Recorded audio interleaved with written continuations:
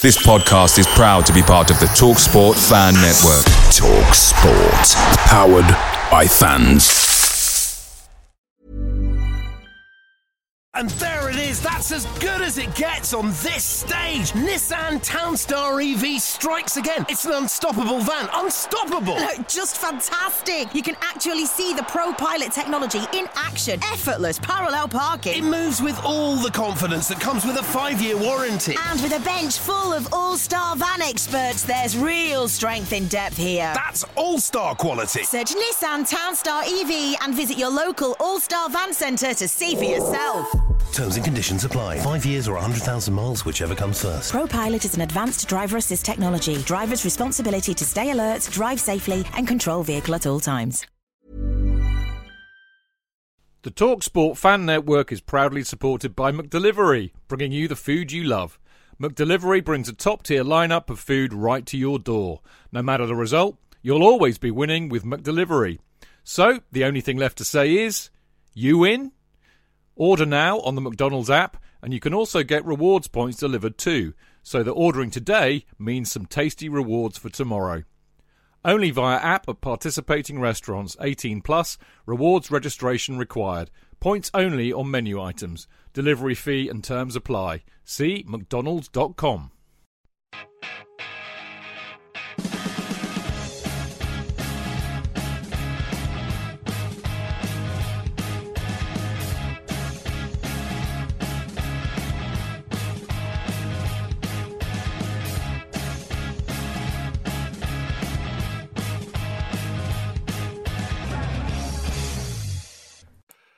It's not entirely fucked. Oh, technology. Hello, Mixler people. Yeah, there's a few in there. Great. All right, ready? Welcome to the Chelsea Fancast, the Friday iteration of the show that offends your ears every Monday. But, of course, a subtle difference. The Friday is really all about previewing what's happening this weekend. We've got a match against Newcastle. And we have a little bit of a more serious tone because we have a lot to get through in a short space of time. And I am, of course, Stamford Chidge. And Mr. Beanie Man is below me in the mix, in the Zoom sense of the word. Certainly, nothing else. Jonathan, how are you? Great. It's great to be here. I'm good, thank you. I had my jab yesterday, had my vaccine. Did you now? Yes. So if something suddenly happens to me in the course of this, it'll be the vaccine's fault. If I suddenly turn into Bill Gates, you just have to deal with it. Okay. Well, I'm very glad to hear you've been jabbed, mate.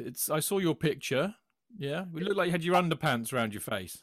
Funnily enough, yeah. In fact, I had I took a video of it. I felt that would be too much because I got too emotional, got a bit lovey-ish about it, as one does, But yeah, they were great. It was really good. I had a real Cockney girl with me from the Askew Road, just before me. She said, "You all right? You managing?" She said, "You all right then?" I said, "Yeah, I'm doing very well. Thanks very much. It's been, it's good, this, isn't it, to be doing this? Oh yeah, we all got to do this. We all got to do this. Yeah, I love it." She said, "My son's come with me," and then she wheezed her way into the place. She said, "Oh yeah, I'm making history." She said, "I'm making history." It was lovely, actually. Lovely, good stuff. Well, I'm very glad to hear you've had your jab, mate, because we can't afford to lose you, as Monday night, of course, proved. What a superstar you are. Anyway, we are in the presence of greatness tonight. Jonathan and my favourite fancaster, really. He's fastly becoming, largely because he makes us laugh, but he's also far more knowledgeable than me and JK. The one and only Mark Meehan. Good evening, Chidge. Good evening, Chidge. Good evening, Chidge, twice. Good evening, Jonathan. Good evening, Sam. Good evening, good people of Mixler. Hope everyone's keeping well. Kind of deference I like, Mark. I'm so good. So good, I said it twice. Exactly that. Now, we're also absolutely delighted that, as you know, on a Friday night we have one of our journalist friends with us as well, and we've now had Adam and Sam on both the Friday and the Monday shows, so they have no excuses now. They know exactly what to expect. Sam actually revealed, Sam Ingersoll's with us from Football London, by the way, tonight, but Sam actually revealed he'd had a couple of beers before the show, so he's in tip-top form to do a Chelsea fancast, I would vouch. Sam, good to see you, mate. You well? You're not supposed to say that. My boss might be listening. I can always edit that out, unless he's listening to Mixler, in which case you're stuffed. Very small beers, though, weren't they? They were just it is. Yes, it's one of those tiny little craft beers. Yeah, exactly. So just a couple of those. So I'm all right. Teacup, absolutely, yeah. Exactly. But yes, I'm very well, thank you, Chidge. Thank you very much for having me on as always, and good to see you, Jonathan and Mark, as well as always. Yeah, it's good to see you all. And I know you were at the presser today, weren't you, Sam? I was indeed. Yeah, virtually. Virtually. I mean, it's really interesting, isn't it? I mean, really, I think, if there is news this week, it's all very much to do with the match last night, which was a bit, turgid to say the least. I mean, if I can, we can do. I mean, I thought Tuchel again was really. I'm really warming to this guy. There was a passage in there, which actually has nothing to do with what I was gonna talk about actually, but it really struck me because he was talking about social media and the fact that he ignores it.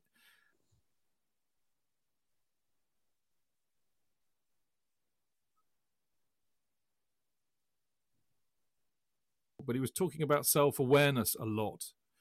And I thought that was really, really interesting. And the fact that you can't control the external and you can't control what other people say or do. And I'm really warming to this guy. I mean, are you press boys, drinking the Tuchel Kool-Aid yet? Absolutely. I think he's absolutely. Yeah. Sorry, John. Sorry, I can't Sam. Can I just add a little note to it? Yeah, of course. But what he also said was about you obviously take on board when somebody flatters you, but similarly you take on board when somebody criticizes you.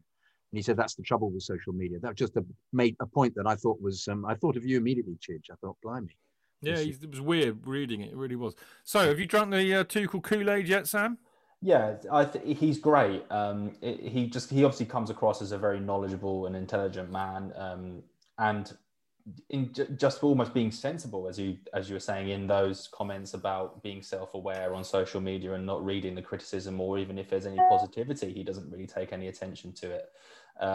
He just strikes me as an assured person, knows what he's doing, knows what he's talking about, and I think that's probably what Chelsea needed. Actually, in fairness, it's someone that can bring a sense of structure to the club after Frank Lampard obviously left. And yeah, I'm certainly drinking the Tuchel Kool-Aid, as you put it at the moment. Tuchel-Aid. We'll call it Tuchel-Aid. The Tuchel-Aid. Yeah, absolutely. His press conferences are thoroughly enjoyable because he's very engaging and he makes you want to listen to him as well. So yeah, I'm very much enjoying what he's saying at the moment, and also what he's saying is putting it into practice on the pitch is working as well. Well, I mean, that's a good place to start with Burnley, really. I mean, I do want to talk about Tammy because his was really the only performance of note. But I think rather than have a 20-minute, delve into like how annoyed we all were about what a pants performance it was, which would be very easy to do. We don't really have the time to do that. So I'd rather just pick out a couple of things. And the first thing really, Mark, is that he interestingly changed it in the second half, well, at half time, in fact. He brought Christensen off because, of course, Christensen had a headache, bless him. He wasn't concussed, from what I understand, and he brought Rudiger on. But basically, the key thing was that he went 4-2-3-1, and it kind of worked, really. I mean, I know we can argue it was still quite shit in the second half, but it's good to see him making changes. And changing at the right time. If there was a criticism of Frank that sometimes he left his substitutions till too late, I thought it was, we won't spend too long on it. I thought we stank the place out, especially in the first half last night. Seemed shocked at Barnes' ability to press, despite that sort of Derby County baseball ground tribute pitch. Praise to him. He changed it at half time. I think he would have changed it anyway, irrespective of whether Christensen had got the knock in the head. So I think that's what I quite like about him. He is willing to sort of, try things, but then if they're not working, he's willing to change them. And it was better in the second half, certainly. And I thought the idea of switching Callum Hudson-Odoi, you've said it before on this show, trying him on the left-hand side, whether you play him on the right, play him on the left, he is playing well on either wing at the moment. And I think the only other thing I'd say about last night were two things. We lost to them in 2008 with a better Chelsea side. So as awful as last night was, we got through. We're in the sixth round. We've got a home draw. And my God, did we miss Mason Mount last night? Well, I haven't even scripted that because it's just so flaming obvious that we really missed him. Now, JK. Ah. JK. Yes. The thing that really intrigued me last night, and I mean, we were all, Sam will know too, because he's in our WhatsApp group. We were all a bit fed up with it. I think that's the best way to put it. I mean, I was a few beers in, actually, because I'd done a big Zoom session with my best mate. I actually even missed the first 10 minutes, I'm ashamed to say. But I was kind of like, navigating Twitter, Discord, and the WhatsApp group. But there was pretty much a similar theme for everybody. But the thing that really I can't understand, we had interestingly enough, nearly all of the changes that I predicted were pretty much bang on. So actually, it was a real opportunity for some of the players who haven't had much of a chance recently to impress. And to be brutally frank, most of them failed that, I thought, miserably, but none more so than Pulisic and Ziyech. Now, I've since read Simon Johnson's excellent piece on Ziyech, which kind of puts a little bit of his poor performances into context. And I was pretty scathing, as you know. I was very full of lazy what's it and, minimum requirement, put a shift in. Now, okay, Simon's article, very, very good. Simon Johnson of The Athletic, very good article, which does provide a bit of mitigation. But I have to say, JK, what is wrong with those two? Why is their form so appalling at the moment? What is the mitigation, though? I didn't read the article. That he's not had enough minutes. He's had a couple of injuries which have really hampered him. He's played the equivalent of about 11 games in the last year because of the way that the Dutch season ended peremptorily. Then he got his injury in the only preseason game we had. And apparently, I don't know. I mean, Sam might have some insight onto this, but it was a bit of a fluff piece, and there were lots of unnamed sources quoted from the club. So it sounds like somebody's, trying to. He's a nice lad. Everybody likes him, but he's nice to children and animals. All that kind of. I think not to be fair to him, they had three men on him all the time. Everything, which was they were immensely capable of doing, and I take my hat off to them. But at the same time, surely your hat's still on, by the way. This beanie's still on because it's cold in here. All right, you said you were going to take it off, and I will eventually. It's warming my heart at the moment. But no, I wondered whether. That would be an excuse for them, in that they had three men on top of them. And I admire Barnsley's efforts to keep it going for the whole 90 minutes. Because they played well, didn't they, actually? Well, they didn't play well as much as they kept to the game plan brilliantly. The fact that we failed so miserably to deal with it does not reflect well on any of the players at all. And I think that Tuchel himself was slightly taken aback by the amount of shouting that went on from him all the way through the game. He was trying to organize them because somehow I don't think he believes that they can be so naive about things. There's a great deal of naivety about when people press them. And he's clearly discovered this, thinking that they would be able to deal with it. They panic madly. I mean, yes, the fact that he changed it in the second half, I felt gave Kante suddenly became a much more prominent player in that setup, because I thought he was all at sea with the press. I mean, I do find it bizarre that they still attempt to piddle the ball about out of defence when there are three men rushing at them.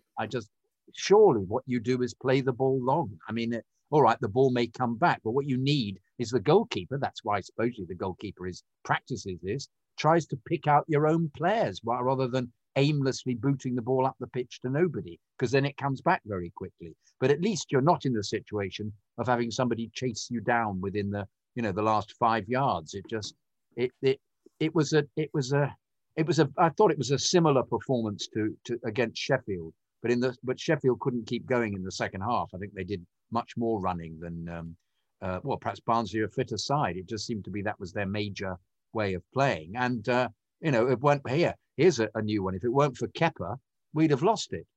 And Kepa made a couple of really good saves, and you wonder, right, if it's a clean sheet with it, if we're all back to the beginning, will he be playing against Newcastle on Monday? I hope not. No, indeed, but because I thought he was still really flaky at he missed a couple. Yeah, he has that tendency to me. He missed with a punch. He's got more fear of crosses than Dracula, mate.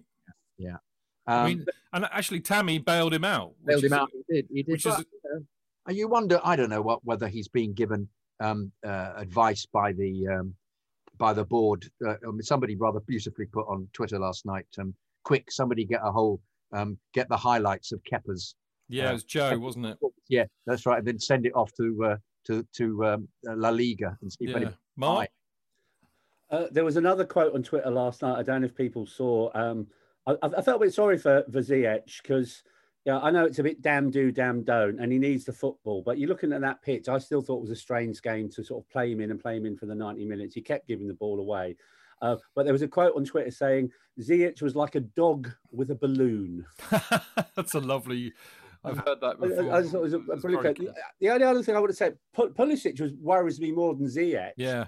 Because I can't put my sort of finger on it because he looks a shadow of the player last year, and sort of like always one for a conspiracy theory, and obviously he went AWOL at the weekend for sort of Super Bowl, and it sort of reminds me of the times. Well, family issues, to be fair, Mark. I know, but I know that. Well, maybe that's what's affecting him. You know, maybe it's a family issue. Yeah, and obviously the joke was made about the Super Bowl, but it just reminds me of the time back in the 1980s. You might remember a band called Motley Crue. And there was a story that went that they were just about to embark on a world tour, and their band leader Nikki Sixx was involved with a car crash or drugs. So they got Pamela Anderson. Oh yeah. So they got this guy in to impersonate as a doppelganger Nikki Sixx for a year.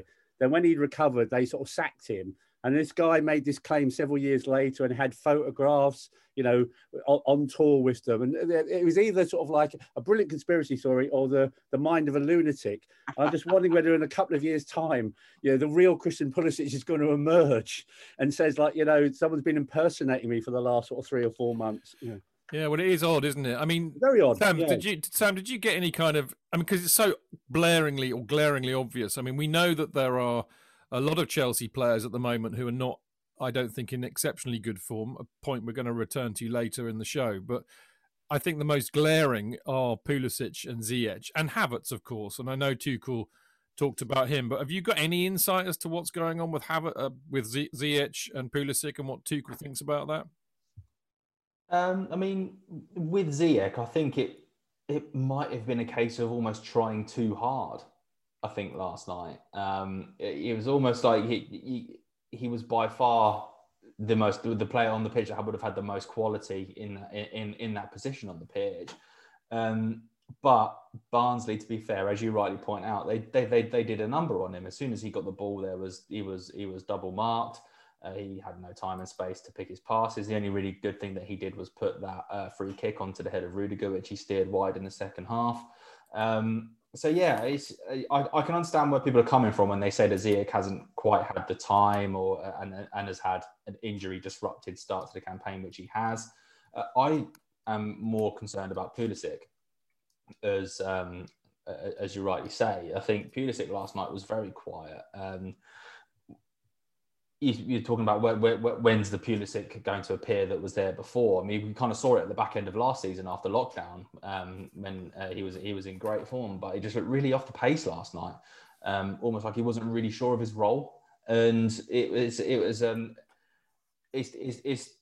I don't want to just slate two players saying Ziyech and Pulisic have been bad since Tuchel has arrived, but because neither have really played that much. But that's got to be a real concern in that the two big money signings over the last couple of years are not quite at it with the new manager in charge. Or you could say the same about Havertz, although there are reasons there. You could say the same about Werner, although there are reasons there.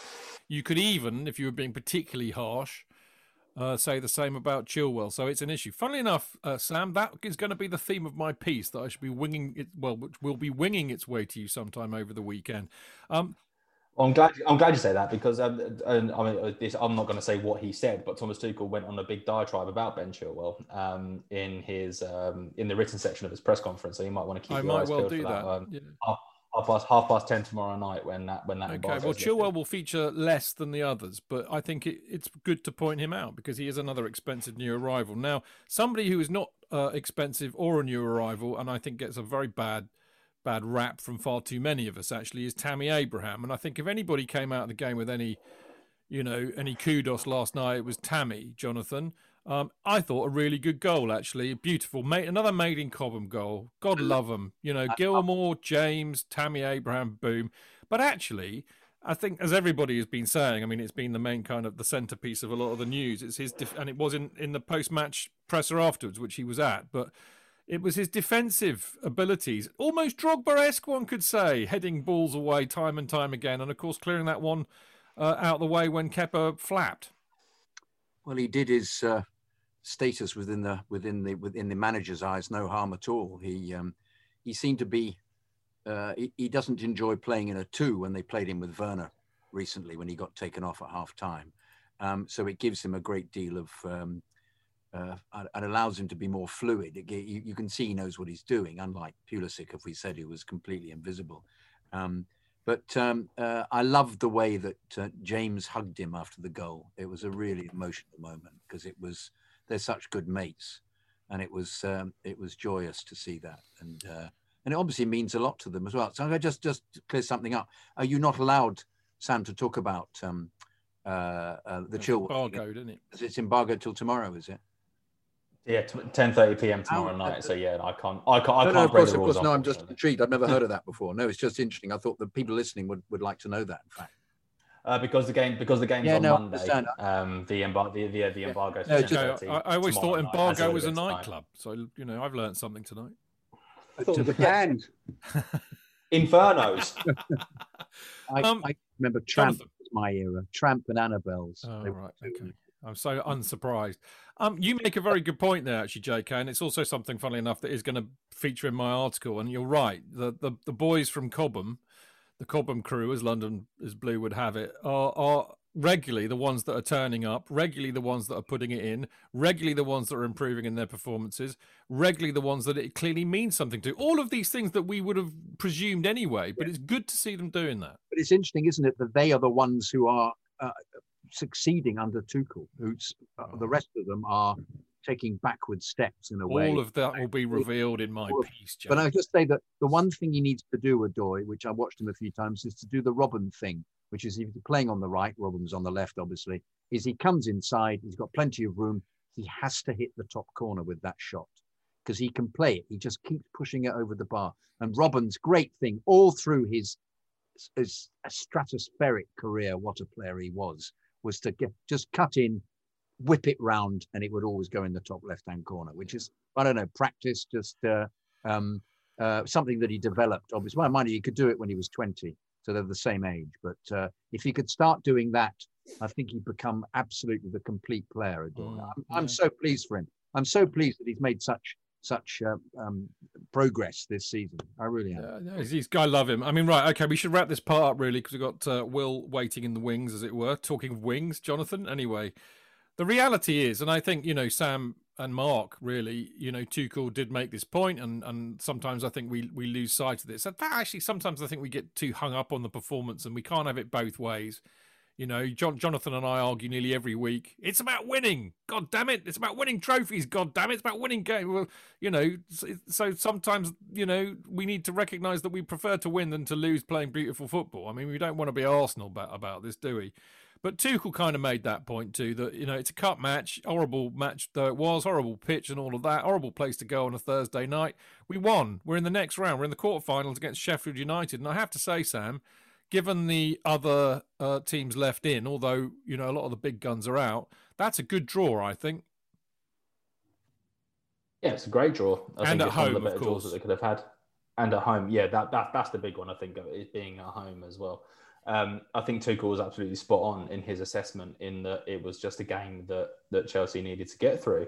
In fairness, quite a few of the games at the moment, especially with having played 5 games in 2.5 weeks, it's actually quite hard to remember that Tuchel's only been in the job for just over a fortnight. So I'm not saying cut him some slack, but you have to take that into consideration that it's been such a hectic time for him to try and learn about his players, learn about his squad, who can do what, who can play where.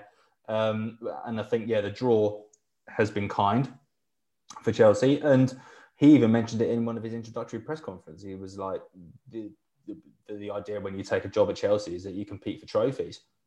And he certainly didn't want a cup set and that horrible cliche on his resume, being knocked out by a mid-table championship. So I had no disrespect to Barnsley, who I actually thought played very well last night. They played very well. So yeah, it's they're obviously bigger fish to fry. But I think getting through to the quarterfinal stage, just getting through that game was absolutely right. I mean, Mark, you've been around the block and then some. You've seen lots of cup sets at Chelsea. That used to be our signature move, didn't it, back in the day?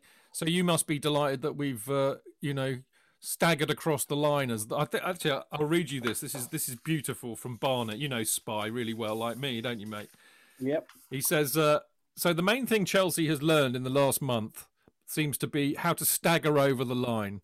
Now, as somebody who staggers over the line to get the train home after being in the Atlas for too long after games, that's something I can totally empathise with. And that's really all that matters. We're in the next round, right?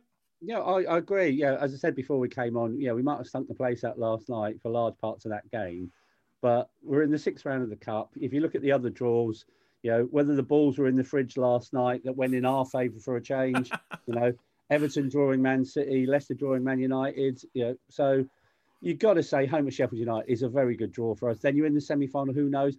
And, we love the FA Cup. We do. And it was just so frustrating last year losing that game at Wembley to Arsenal when I think we should have won it. Yeah. So again, if there's a chance to make amends this year, get back to Wembley and this time win it. It's a shame fans won't be there, but nonetheless, it might not have been pretty last night, but we got the job done. Tammy, best defender on the pitch as well as best striker. Yeah. We're in the hat for the next round and a good chance of going all the way. So there's my eternal optimism for the evening. Lovely. Amen to that. Now, we've got to have a break. And then after that break, we're going to have the return of Will from the Talk of the Toon, the Newcastle United podcast, because, of course, we've got them coming up on Monday night. But before I do that, I just want to say thank you, Sam, as ever. Always lovely to see you. Becoming a nice regular on the old Fancast. Jonathan's got his thumbs up. Mark's got his thumbs up. Bloody hell. On, Sam. Yeah. God, you're going to again. Well, we got you back on. I think we got you on a couple of weeks' time. You're back on Friday. We've got Adam next week, and then you're again on the Friday. So stay safe. Keep delivering some great stuff for Football London. I enjoy reading it, as you know, and I'm sure a lot of other people do too. So lovely to see you, and we'll see you soon. As always, thank you very much for having me on. Cheers, appreciate it. As always, great stuff. Great stuff. Right. Cheers, JK. Cheers, Mark, as well. We will be back in a minute. Chidge. JK. In all the years you've been following Chelsea, you hardly ever miss a match, home or away. But how would you feel if you couldn't be there and it's not on TV? Oh, Chidge, I'd be bereft. Inconsolable. The thought of missing my beloved Blue Boys live. It's all too much. I know, JK, I know. It's all a bit too much, isn't it? Yes. Well, panic not. NordVPN have come to the rescue. They have? Yep, NordVPN allows us to watch any match, even if it's not on live TV here. They do? Yeah, they do. With just one click, they switch your virtual location to a country which is showing the match, and they act as your cyber bodyguard whilst online, protecting your personal data and sensitive info like card details and passwords. Oh, wow, great. But yeah, I bet that'll cost me a fortune. Actually, JK, it's only the price of a cup of coffee per month, and you can use your account across 6 devices. It's a bargain, JK, and best of all, no more tears for you. Oh, thank you, NordVPN. I'm so happy I could cry. Where do I sign up, Chidge? Well, to get the best discount off your NordVPN plan, go to nordvpn.com/Chelsea Fancast. There's no risk with Nord's 30-day money-back guarantee, and you'll help support the Chelsea Fancast. The link is in the podcast episode description box. Away days are great, but there's nothing quite like playing at home. The same goes for McDonald's. Maximise your home ground advantage with McDelivery. You in? Order now on the McDonald's app. At participating restaurants, 18+, serving times, delivery fee and terms apply. See mcdonalds.com.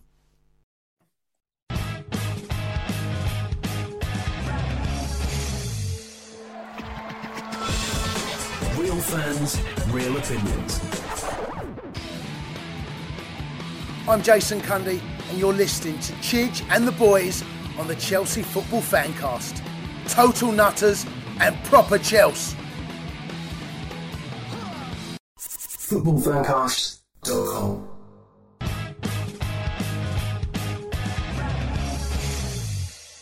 Right, welcome back. This is the Chelsea Fancast. I am, of course, Stanford Chidge. This is the Chelsea Fancast Friday night preview show.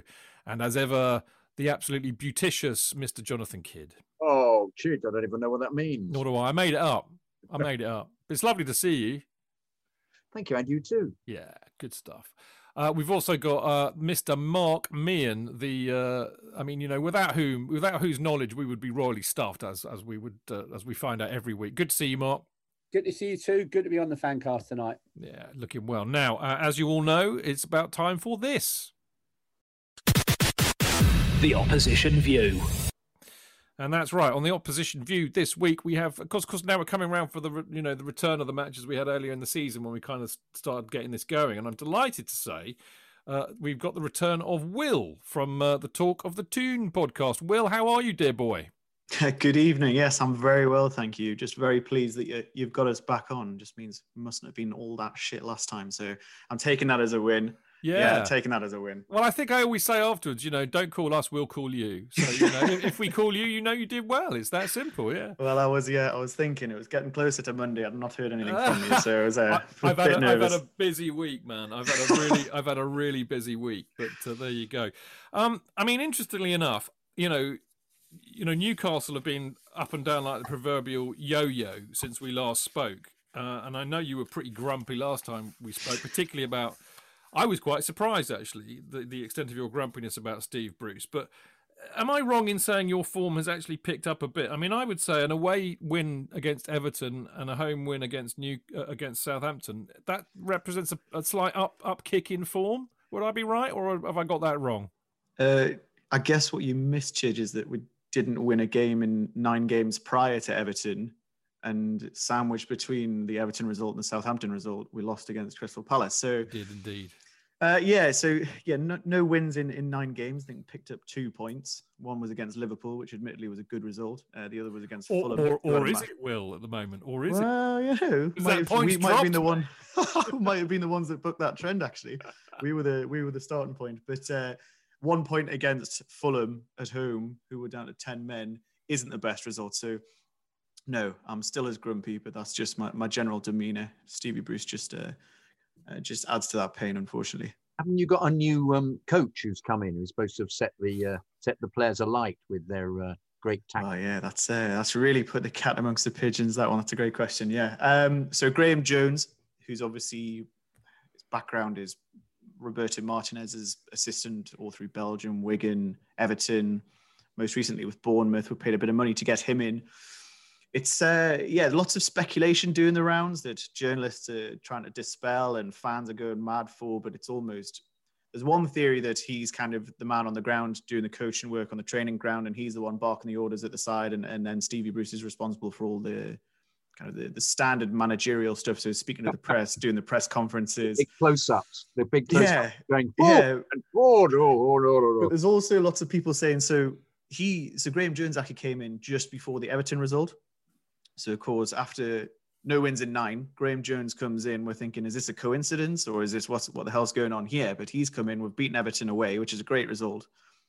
We're starting to think, oh, hello, what's going on here? We've immediately changed our style of play. We've changed our formation. Don't know if this is like a work in progress from Bruce or I don't know. The jury's still out on it, but we've gone from not winning anything in 9, as I keep saying, to winning 2 in 3 games ever since Graham Jones has come in. So, something's happened there, but you wouldn't want to put too much on it. So it's watch this space. I'm very impressed with Fraser and what's his face is scoring all the goals. Callum. Well, what's his name? Callum Wilson. Who I've always thought was, and we were going on about it when we're trying to buy a centre forward. We were always talking about. I kept saying buy Callum Wilson from Bournemouth. Really terrific player, and I think he just looks a class apart to me. And Fraser sets him up. He's a decent player. They were both very decent players at Bournemouth.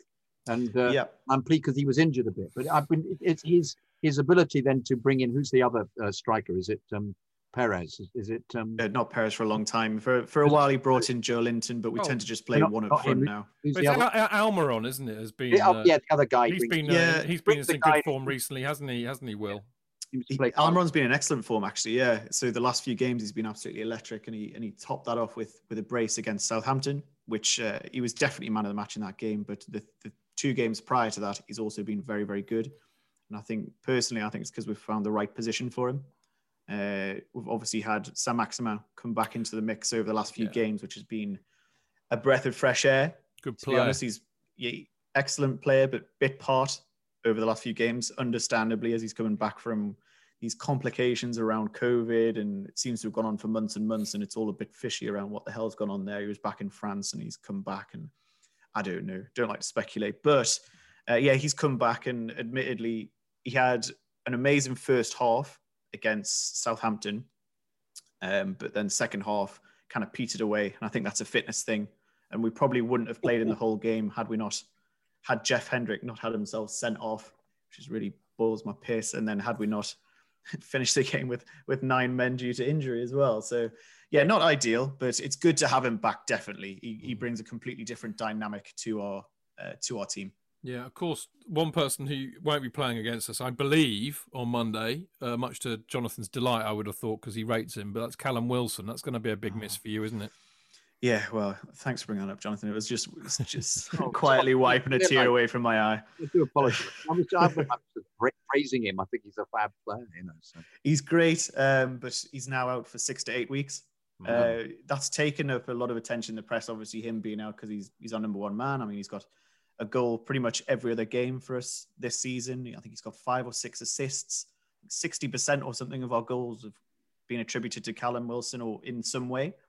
But it also glosses over the fact that we lost Fabian Schär for 8 weeks, and we lost Javi Manquillo for 8 weeks in the same game. So it was probably the most Newcastle United result I've ever seen in my life against Southampton. Made it very difficult for ourselves. It was 3-1 going into half time. John Joe Shelby misses a glorious chance to make it 4-1. Jeff Hendrick gets sent off. About 2 minutes later, they score, make it 3-2.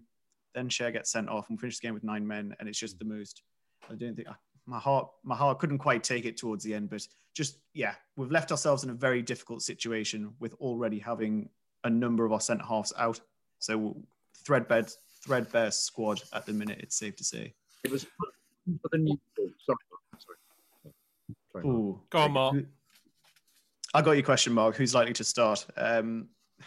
Who's likely to start and who I want to start is different questions. If we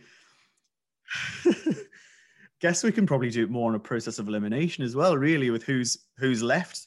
With Wilson being out now, it's probably going to have to be, in my eyes, Dwight Gale, who starts. He's probably our most recognised striker. Andy Carroll probably can't do a full game. Joe Linton, his form has been all over the place. As you say, Fraser's still knocking about, so Fraser should play. Almiron's still available, and Saint-Maximin should start as well with the lack of depth we now have. So that's a decent 3 to play off Gale, I would say, in my mind. We've obviously had this new boy, Joe Willock, come in, who's been a breath of fresh air, puts our academy and our young players to shame, actually, that we've had to bring in a 21-year-old from Arsenal when we've got Sean Longstaff and Matty Longstaff there, but they just haven't been up to scratch. So in my mind, I'd love to play 4-2-3-1, 2 holding midfielders being ideally Isaac Hayden and Joe Willock. But with the lack of depth we have at centre half, Hayden's probably going to have to drop back to centre half, and then it's just whoever's fit, really. I mean, Kieran Clark, I think his wife's just given birth to a baby, so he should be back. Lascelles may be back. Fernandez may be back. But your wing player is you're probably going to have us on the wings, actually, because we'll be playing Emil Kraft at right back, who's been poor this season, and then left back.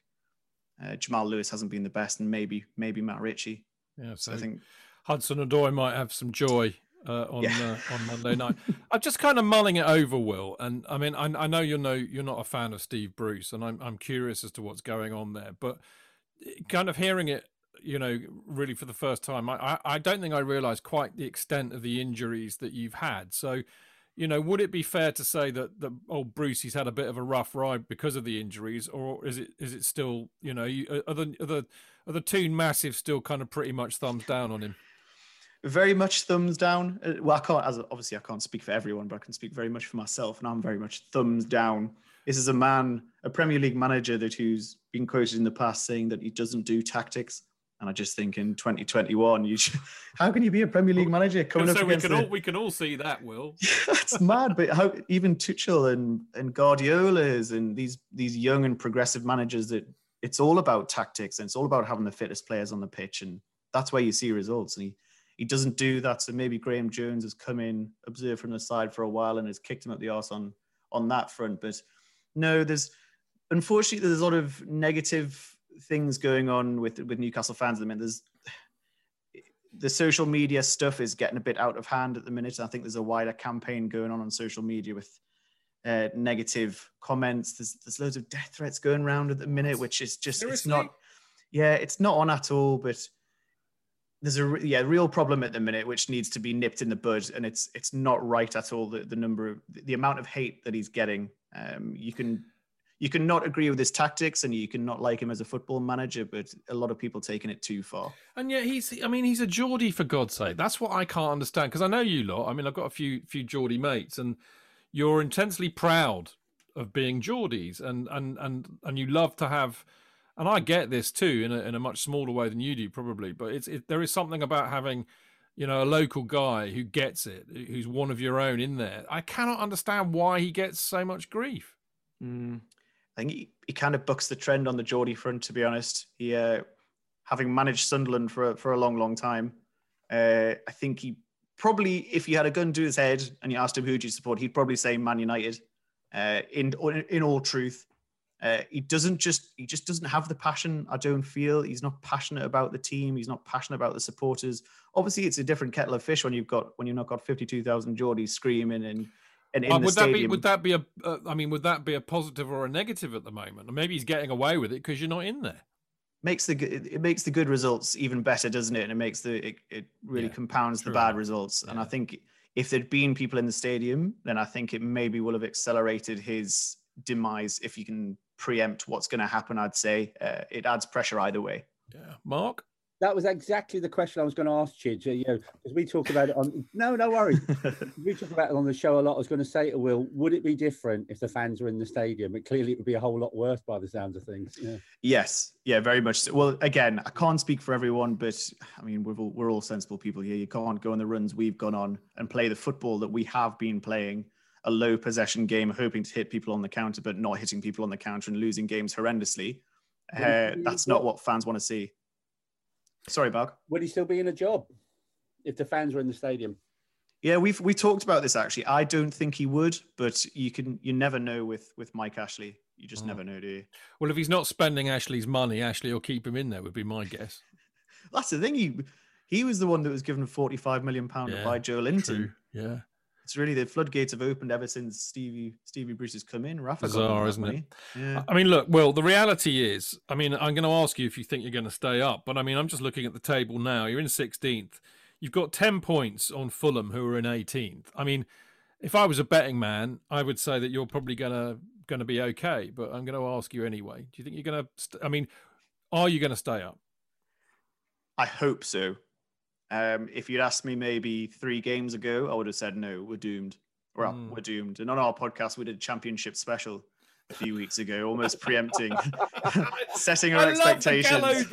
We could call that the Gallowgate humour, couldn't we? Literally. Yeah, you literally could. Yeah. It's all doom and gloom, very much so. We're very dramatic people, you can probably say. We'll go either way. But yeah, asked me a few games ago, probably would have said yes. I think we're going to have to very much rely on other teams slipping up. But when you lose 1-0 to Sheffield United as well, that wasn't all that long ago. Yeah, these are the teams we should be beating. The Leeds, the Aston Villas, and we've just not been doing it, which is it's not good enough.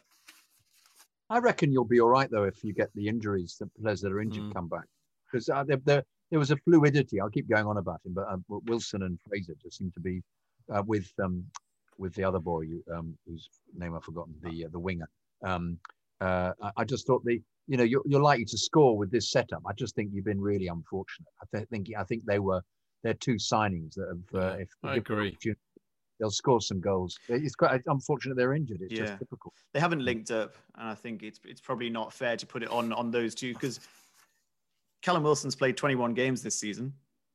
We've played 23 in total, so you can't really say the Fraser thing. He's been injured for he's not really ever been up to match fitness, and he came on and got sent off when he came back. So he's not really hit the ground running, but there's enough talent in that squad to be doing a lot better than we are doing. And it's the tactics and it's the style of play that Stevie Bruce has been playing with 5 at the back, sitting back, just absorb the pressure, absorb everything, finish the game on less than the 30% possession and hope to God that you come out with it with a point or 3 points, God forbid. Is this what they'll do on Monday? Oh, God, no, because we probably don't have enough people to play 5 at the back. That's the only reason I'd say. No, we'd hope not. How do you think it's going to go, Will? I think we'll lose. Score? I never like to say that. Score. I mean, I think you'll probably put a few past us. I'm going to go. Really? Have you been watching us recently? No, but I've been watching us. But Will, we're averaging about 2 shots on target a game at the moment. Yeah, I just think you'll pick holes. I just know you will. I know it's all very doom and gloom, and I wish I could be more positive. I was. No, I'm delighted that you're not. Definitely. I'm delighted you're not. Obviously, as a Chelsea fan, I'm delighted you're not. I think what will happen is that Tuchel will have tactics and Brucey won't, and that might make the difference, perhaps. Yeah, but so it may not necessarily be pumping loads of goals past us, but I think the result is pretty. I mean, if Brucey does kind of like wish to dirty his hands and use tactics, I could phone him up now and say, "Oh, Brucey," because I've actually interviewed Steve Bruce millions of years ago for TV, and I actually thought this is probably why it probably comes through when I talk to you about him. But I actually really liked him. He's a proper old football bloke, and he's got a really good sense of humour, and he can laugh at himself, and I liked him. But I'll ring him up in a minute, and I'll say, Brucey, all you have to do is pack the defence and press us. And we'll sit there fannying about, passing side by side, side to side, side to side, side to side. We won't figure out that actually what we need to do is go long. So that's what he needs to do. And I could see you if you do that. Barnsley, Championship side. Okay, dodgy pitch, cold, freezing weather, la la la la la.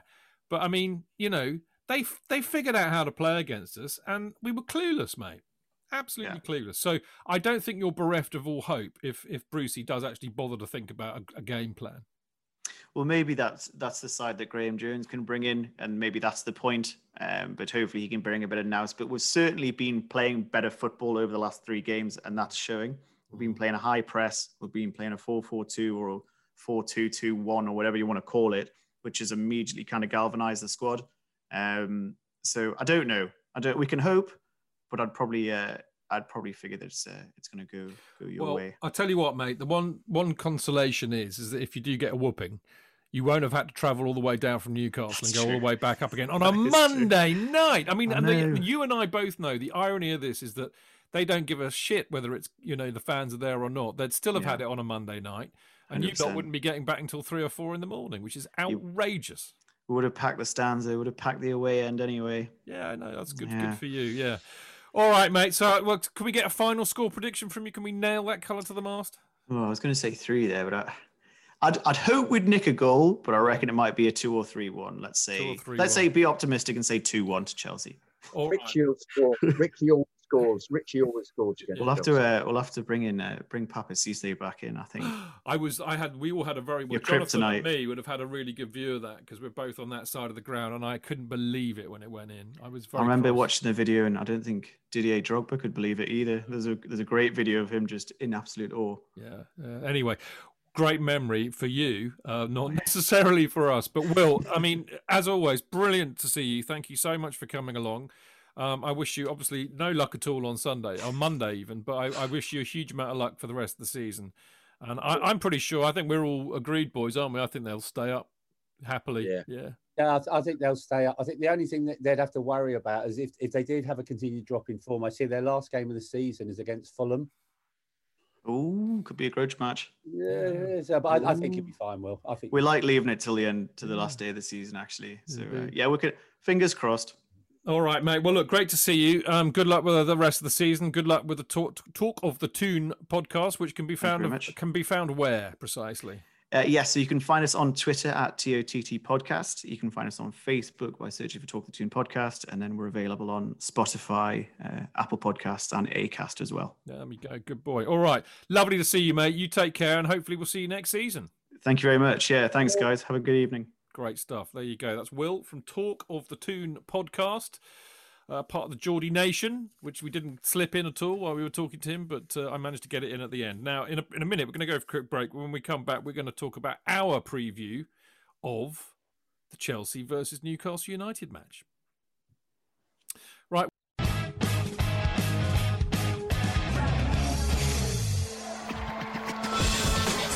fans, real opinions.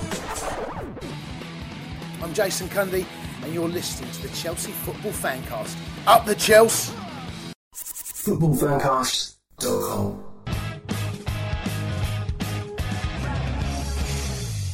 Welcome back. This, of course, is Stamford Chidge and the Chelsea Fancast, a Friday night preview show with the Right Honourable Lord Sir Jonathan Kidd. Fantastic to be on the show with the lovely Mark. Yes, indeed. Mr. Mark Meehan. Good evening. Lovely to be on the show too. Yes, absolutely. The man, I have to say, I mean, you know, I say every week, Mark, about you, but you have an encyclopedic Chelsea football brain. How did that happen? I don't know, actually, because what I'd say is if you ask me who scored sort of like games early in the season, I wouldn't remember a thing, or last season, but that's probably more clouded by alcohol. That period from sort of like mid-70s through to the 80s and early 90s, well, probably I was drinking less.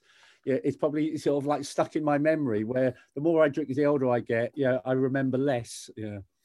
I remember nothing of the 80s, even though I was there, but that's because of my alcohol, etc. consumption. But actually, I'm just as bad now. So maybe it's just that I have a terrible memory. Maybe that's what it is. Maybe I live for the moment, and then like a goldfish, it disappears 5 seconds later. Good. That's to be devoutly wished for, isn't it, Chooch? What, to have no memory? Yeah. It's almost like having no empathy. Maybe I am a psychopath or a sociopath in terms of my memory. Or a narcissist. Oh, we're all narcissistic, JK. You'll know tomorrow. Yeah, no, we are. We're all narcissistic, mate. It's always, as everything, JK, it's a question of degree. Indeed. And in some people's case, malignancy. Yes. But not me. Anyway, let's get on with the football. Always lovely to see these balls. I do love these. Right? I was so tired. I staggered up the loft stairs to do this, thinking I would rather be in bed. And you two have absolutely rejuvenated me. Rejuvenated. It's the word I was going to use. Yeah. There's a spring in your step. Well, bless you. You're not. Yeah, I've had a good day as well. Yeah, I actually had a Zoom call earlier with Mark Worrell and Tim Rolls as well. So it's been, really? It's been a Zoom day. It was just nice talking to people and seeing their faces. It's fantastic. Yeah. Good stuff. Legendary duo. Legendary. Yeah, he mixes in much higher circles than you and I, JK. Well, I think they're all big fish eaters. We're just plankton. Massive brains. Or as Pete and Dud used to say, fucking plankton. Yeah, that's all we are, mate. Anyway, I just had that weird the whale sketch has just popped in. What the fucking whale's ever done for us? Let's not go down there. Go Google it, people. Derek and Clive. You will thank me tomorrow. Anyway, right. We need to talk about the game on Monday, obviously, which of course means we'll be podcasting on Tuesday. As a result of that, I better tell Dan this, otherwise he will wonder what's going on, but I haven't actually bothered to tell him yet. Now, the first thing I want to talk about is to pick up on something that we were talking about in part one, really, and this also relates to Tommy Tuchel's press conference about Havertz, who doesn't seem to be getting a look in. He doesn't seem to really be anywhere near what we need him to be, and Tuchel was basically saying that he is all potential. He does believe that he can be Leverkusen, quality Havertz in the future, and he'll get there. And we just have to be patient. And that's kind of really what I wanted to ask Jonathan. Should we be patient, or should we just be worried that we spunked a lot of money up the wall and he might not be good enough, or adapt to the Premier League? I think would be a fairer way of putting it. Well, if they're good enough, they should adapt, shouldn't they, really? I think the problem is the other great player we had who adapted and then was completely brilliant was Hazard for us. And he started off with an energy. He wasn't obviously as good as how he became world class with us, but you already knew there was something special there. Whereas at the moment we're seeing a boy slightly out of his depth. So I almost think it's like it's what Will was talking about, finding a position for people that they seem to work well in. And it might be that we haven't yet replicated what he did when he was at Leverkusen. But you'd have thought that somebody as talented as that, and you only have to see how talented he is by looking at a few YouTube videos, would be able to express himself in any environment. So, I'm trying to work out at the moment what Tuchel thinks is the best way of playing tactically. As I put on Twitter today, we've yet to see the press, which is what he employed on several occasions at Dortmund. He actually got them playing the way that Barnsley played, and I would be intrigued to see whether that works. Is that something he's going to be doing? I think the statement he made, in fact, the statement that was made, I think Joe Tweed's made it, I think was on Twitter today, that he's got some players play well in some systems, and they don't play well in some people don't play in the three very well, three at the back. And those very same players play better when he's got four at the back. And the others who played in the three, I mean, Alonso's an example, obviously, we'll keep going on about that, don't play well when he plays four. And so, in a sense, my slight dismay about all of this is that we know this. All we're seeing is players playing the way that they've been playing all season. And I know he's got to discover this in a short space of time. But I have every faith that he'll come up with a combination of players that will be the regular first teamers. And I think some are going to suffer. And it may be that Havertz's journey is a tricky one, as is Ziyech's, as is Chilwell's. I think it may be that he might come up with somebody else playing in a position that he moves them to. You know, you might end up with Reece James playing midfield, because Reece James clearly is a class act and seems to be able to work in any setup. But yes, I really enjoyed him changing to the four, because Kante played much further back and looked to be a completely different player. You know, I don't think he plays well in the three. So I'm intrigued to see. The answer to your question was about Havertz, but I'm intrigued to see what setup Havertz would work in, if at all. Well, you know, I think we have to be prepared. If these players don't work, he's not going to select them. And we may end up with a situation where he says, I'm sorry, the team that I want to play with is a different setup. I think it's very early days yet still, and I think that's kind of the point that you're making. Yeah. Mark, what do you think about this?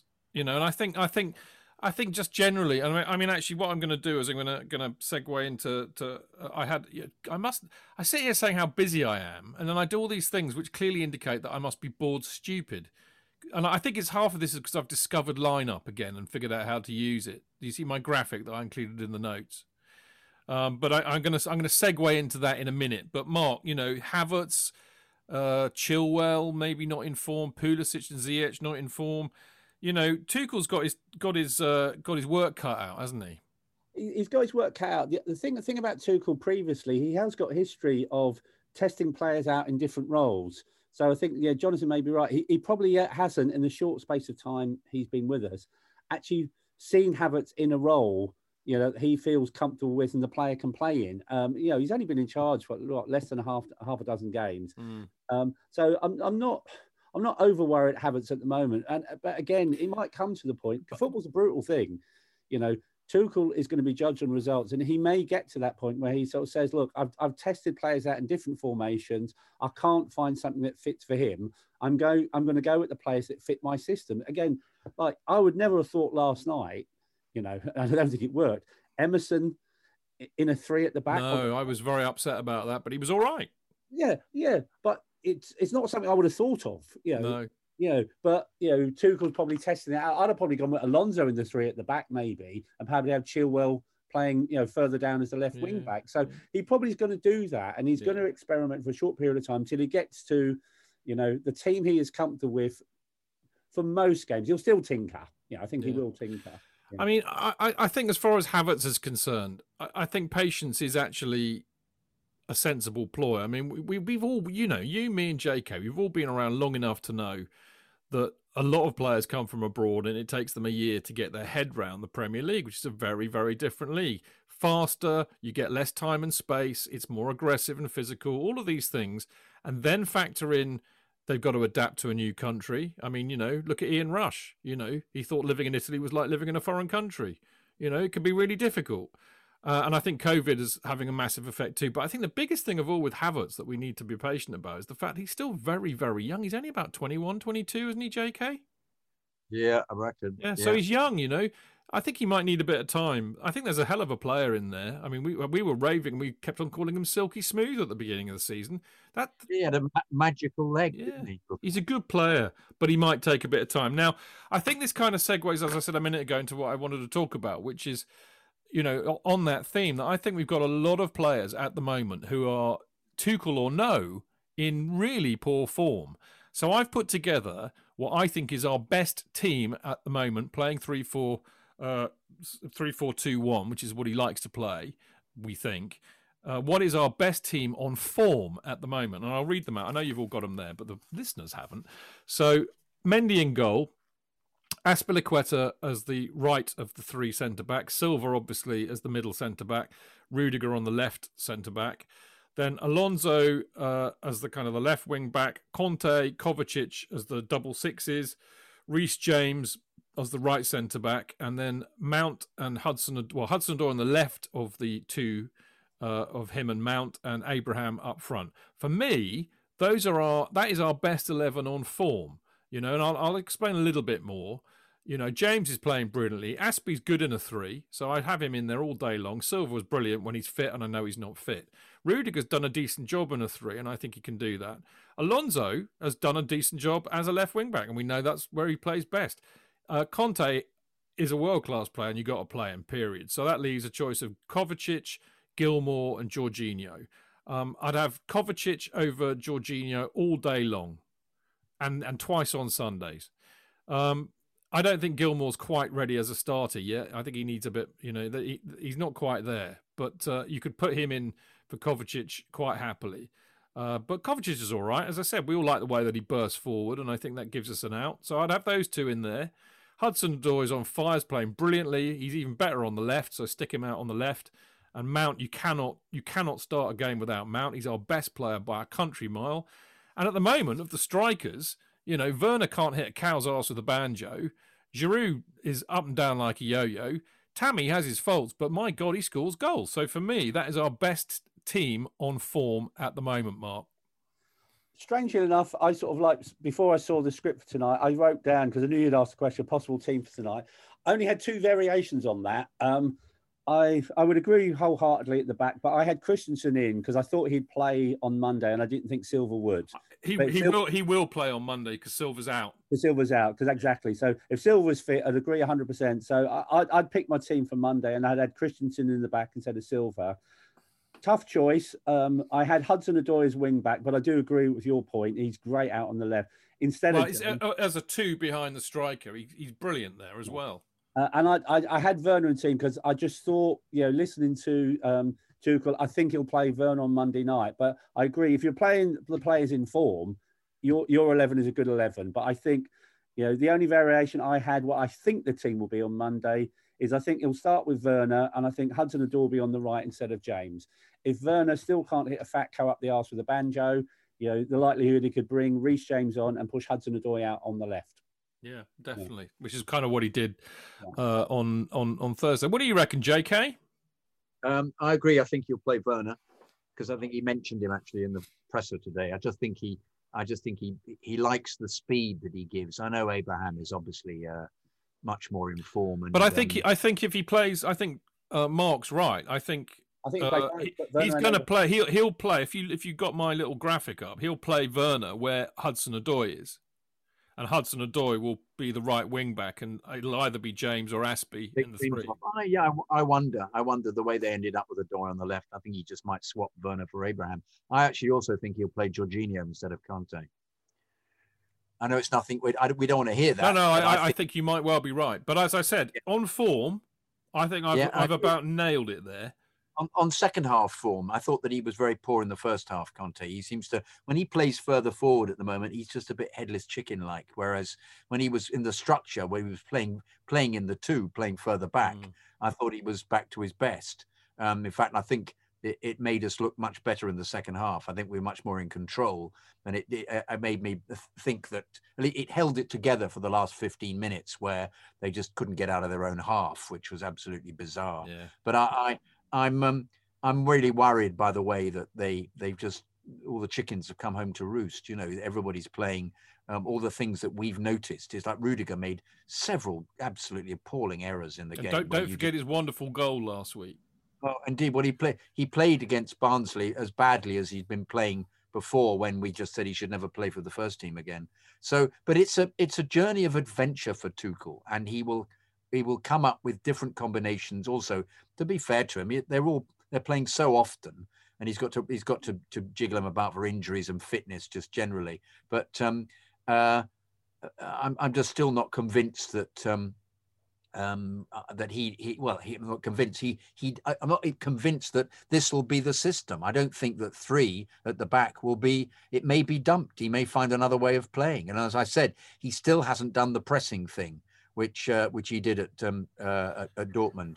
So, and I don't know who that would be with the fittest players. Who would that be? Who would they be? Obviously, Mount, non-stop. James. I think Mount, Kante, Kovacic, definitely. James, yeah, Chilwell. yeah. I mean, there are fit lads in there. Mark.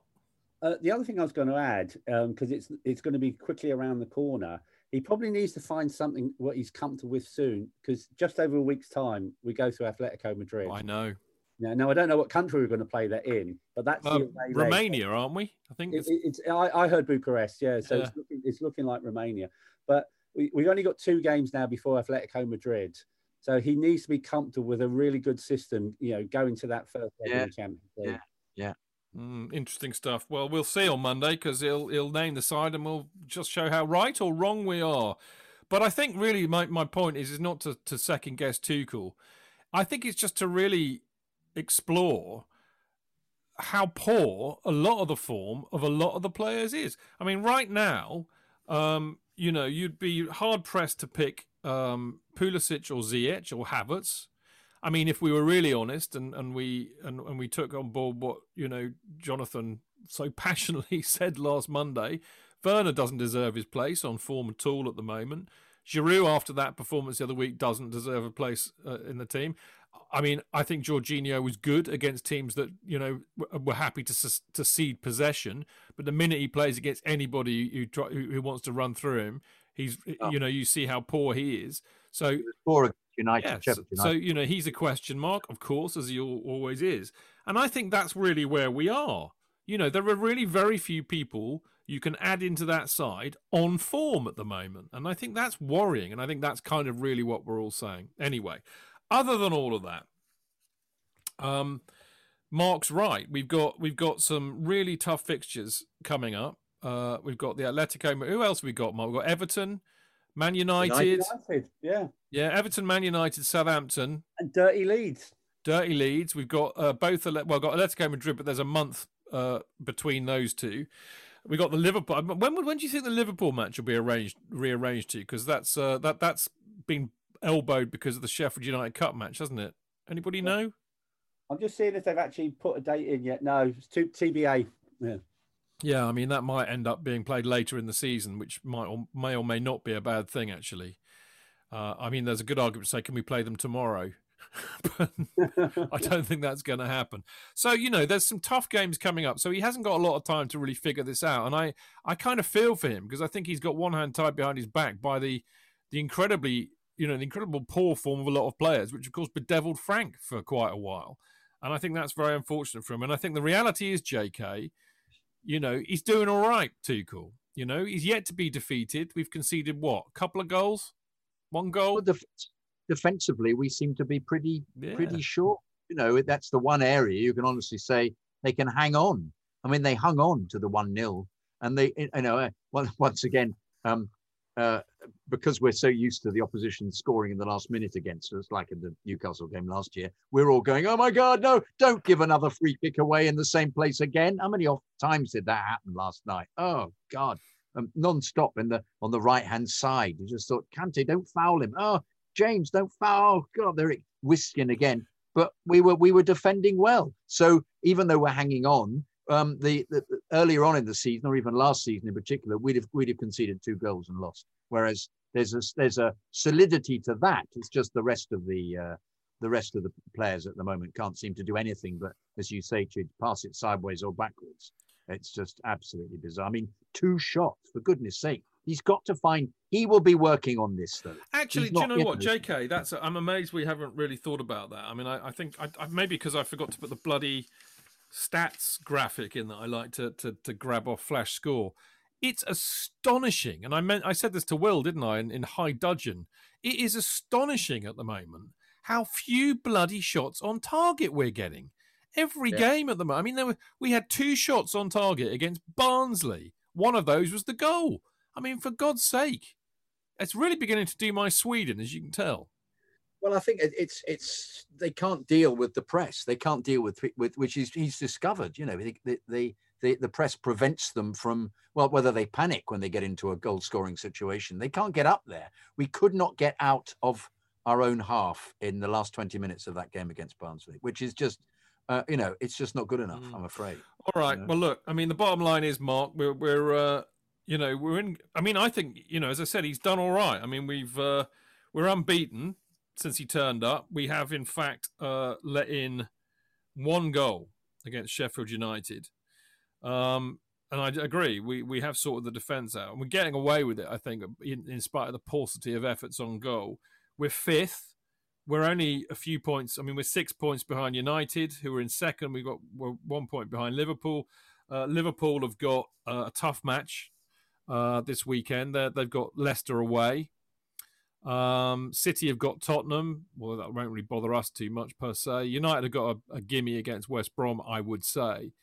It's important that we keep the momentum going, as I was saying. And, if Liverpool don't get a result at Leicester, we could end up being 4th. Mind you, West Ham they've got Sheffield United at home, so that won't be easy for them, but you would expect them to win. So we've got to keep the momentum going, haven't we, Mark? Do you think we will?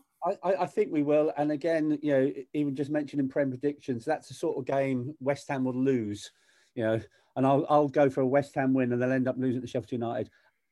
Back to us, 5 games in, as you say, 1 goal conceded, unbeaten. It's a promising start from Tuchel.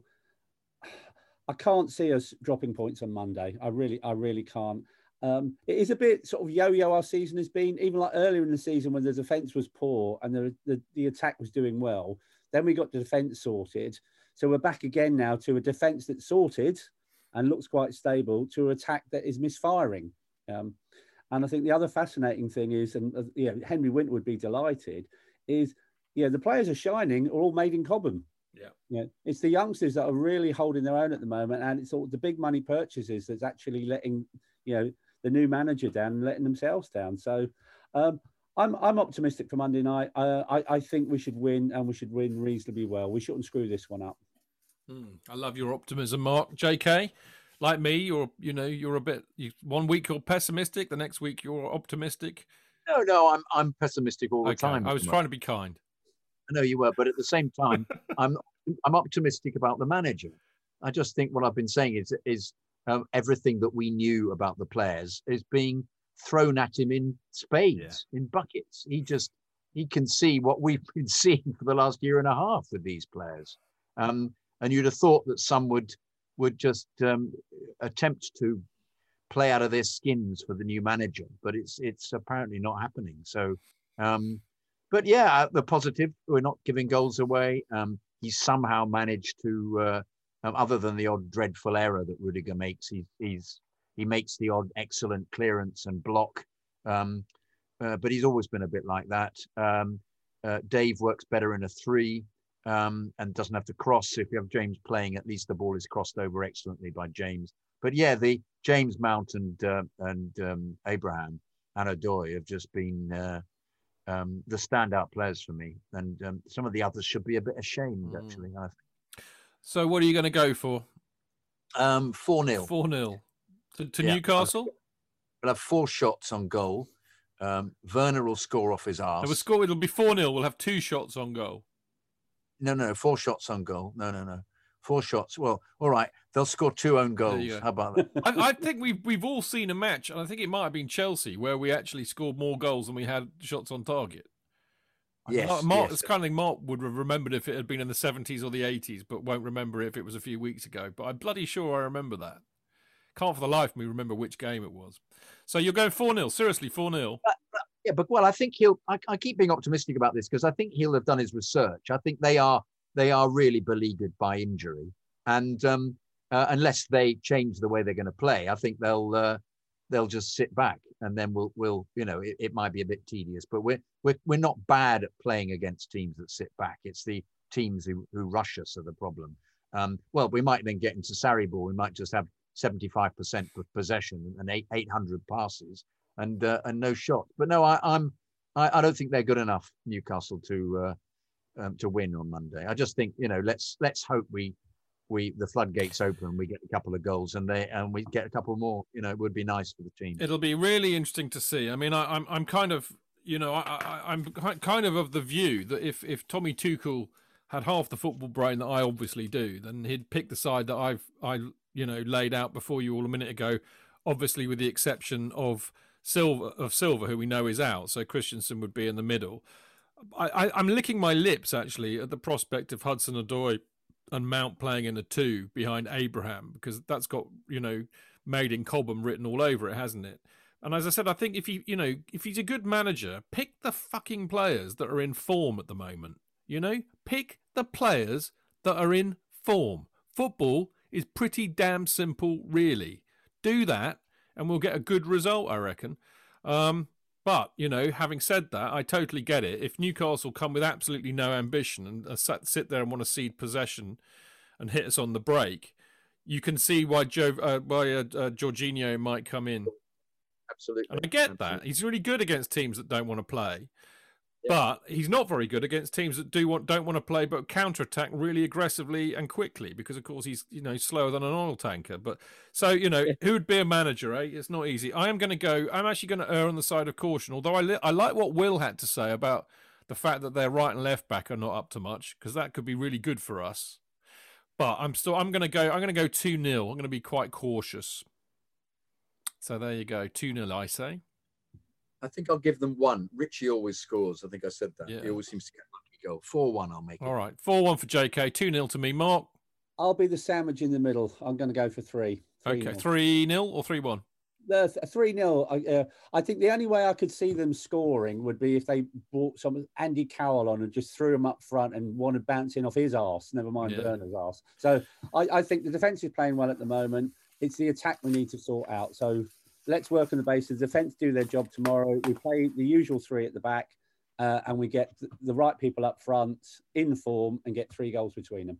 Now, as I've got your attention, Mark, would you like to remind everybody how about the big sleep out? Yeah, certainly can do. And actually, I'll start with a thank you, because we only announced it last week, and already in the first week of the sleep out, since we announced it, £2,000 raised already. So again, if you're listening in and you've donated or you've agreed to take part, a really big thank you. Early days, but we want to raise over the next 6 to 7 weeks £30,000. If you've not heard about the sleep out before, what the Chelsea Supporters Trust is doing, it's teaming up with the Oswald Stoll Foundation, who do a wonderful job supporting vulnerable veterans with home and support in a building next door to Stamford Bridge. They've been there for 100 years. They deal with people who've served in recent conflicts, experience things like, post-traumatic stress disorder, physical injury, once they've left the armed service, but also experience the tragedy that is rough sleeping. They continue to do an absolutely brilliant job. We think the world of them. We had a successful sleep out just over 18 months ago. We aim to do the same again. Hopefully, you'll log on to the Chelsea Supporters Trust website, and you can either individually, make a donation through Virgin Money Giving, or you can set yourself up and get people to sponsor you. Whichever one you do, you'll be most welcome. And what I found fascinating, because again, on the fancast sometimes, overseas fans can sometimes come in for a bit of stick. Well, actually, the overseas fans really make up a large portion of that 2,000 donation so far. So we've had people in Bahrain, in South Africa, in Nigeria, in America, in Australia, in the first week getting involved. So big thanks to them. Oh, the other thing, our thoughts and our prayers are with our good friend Paul Canaville. Canners did the sleep out with us last time, and obviously, the last time I spoke to him was a couple of weeks ago, and he was aiming to do the sleep out again. Well, hopefully he recovers and be well enough to do so. But we're thinking of him at this particular moment in time, and wishing him well. I totally echo that. Big love going out to Paul always. He's such a mate of ours and been on the show loads of times. How does one, if one wanted to take part in the sleep out, Mark, what does one do? I would say go on to the Chelsea Supporters Trust website, or if you go alternatively on the Virgin Money Giving and just type in Big Virtual Stamford Bridge Sleep Up, it'll come up if you Google it, and it'll give you instructions to either start fundraising yourself or just to make a one-off donation. All right. The trust has got a very good sort of like web page link. And if you are setting up your own page, it'll give you step-by-step instructions on how to do it. I'm an idiot when it comes to things like that. And the instructions were so simple, even I could do it relatively quickly. And I've already set up my page on Virgin Money Giving. Excellent. Well, there you go. Get involved, people. I need to sign up soon and do all that because I should be taking part again. And it's a very, very worthy cause. Right, that's enough from us this week. We will be back on Monday, me and JK. No, we won't. We'll be back on Tuesday. We will. We'll be back on Tuesday. Me, JK, and Dan Silver for the normal kind of, what is normally the Monday night Chelsea Fancast. Obviously, we'll be looking back to the Newcastle United match, which is on the Monday night. Hopefully, we'll be celebrating a big victory with lots of goals. There's no midweek match this week. We'll be bereft of things to talk about. So there you go. So get a few emails in. That'll give us something to talk about. All right. JK, you've been an absolute delight, dear boy, as always. It's been delightful to be on the show with the Chelsea brain that is Mark Meehan. Indeed. The brain. We'll call Mark the Brain Meehan, we'll call him. Good to see you, mate. Always good to see you. Really, really good to be on. It's a really good way to spend the start of a weekend with you two. Really good. There we go. Lovely. I'm going to let you into a secret, Jake. I'm changing things a little bit on Tuesday. I'm going to give you a free rein. So when I've done my introduction and the Mixler thing, and I'm not even going to bother with any structure. I've learned after 8 years of working with you that it's pointless anyway. So I might as well just let you go for 5 minutes, talk yourself out. And that's great because it's a really good preview into the show because, you'll summarise everything anyway. So I've learned the error of my way. It's only taken me 8 years. I look forward to it. And then at least you won't be going, oh, you're giving the guy I'm just going to say fuck it and let you get on with it. Get your rant out. I have to say that this is not entirely my own decision. I have been influenced by the court of public opinion. You've been getting a lot of love on Discord for being very ranty and passionate. And I tried to. Do you believe I tried to get on Discord and I can't? My password doesn't work. I'll give you another password. Oh, great! I'll WhatsApp you a password. But I was saying he's really annoying, and I have to get him to shut up all the time. They said, "No, don't shut him up. We like it. Let him carry on." I said, "Oh, okay, then I will." So there you go. I'm very listening. Sorry, Mark. Hang on, one of you. Sorry. Yeah, listening on Monday. I thought JK was fantastic in that opening segment. It was very entertaining listening to it, even though I didn't agree with some of the stuff he said about Werner. It was still a must listen. It really was. Yeah. There we go. The red rag was the man of the match, and it was also the fact that there was a kind of consensus. Everybody go, oh yes, and I thought, and that's why I got sort of stung. It's like the wasp, the man of the match wasp stung me, and I was just off. But yeah, no, I got a tweet from somebody just saying, this isn't good enough. This is all about. The next step is he's like the guys having a go at Mount, and any guys having a go at Mount. This guy's like that by somebody who only had 4 followers and apparently never posted anything. So I thought somebody set this site just to have a go at me. This handle. So I was trying to work out who it was. I'm trying to see, but I blocked them anyway. It was Dan Silver. Well, no, I didn't think it was Dan. I was just thinking this is really a wind-up. This is a complete wind-up by somebody. And I answered it seriously. I should have thought, no, I should have just, put a man breaking wind or something as a gift. I should have done something ridiculous. Invite him round to tea. Yeah. That'd be the good thing to do. Then you can rant at them personally. There you go. All right. Well, anyway, look, I'm looking forward to Tuesday already, actually. And as I said, I just wanted you to know that I am not a dictator and I listen. I listen to people. Good, thank you. Well, I hope I come up to scratch. If I'm wrong about things, I will admit it and say, let's try it another way. So there you go. And I'm looking forward to that already. The pressure's now on, Chicks. The pressure's now on. Yeah, I know what will happen. I can predict it. So there we go. It's so let's talk about the Newcastle match. So I think a bit of that. So what do you think, JK? And I'll go, well, I thought not a lot. Yeah. That's what'll happen. Anyway. Yeah. We've got to go. It's been brilliant seeing you both. Enjoy the weekend. Have a nice weekend off. Enjoy the game on Monday. You lot out there, particularly the people in Mixler, have a safe weekend. Lovely to see so many of you in there on a Friday night, as always. I'll be shoving this podcast up sometime tonight. And then we will be back on Tuesday night, as I said. So thank you for listening. See you next week. Until then, keep it blue, keep it carefree, and keep it Chelsea. Up to Chelsea! There you go.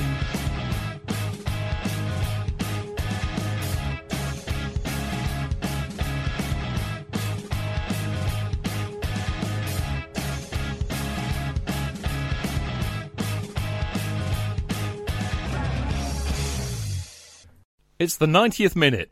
All your mates around. You've got your McNuggets share boxes ready to go.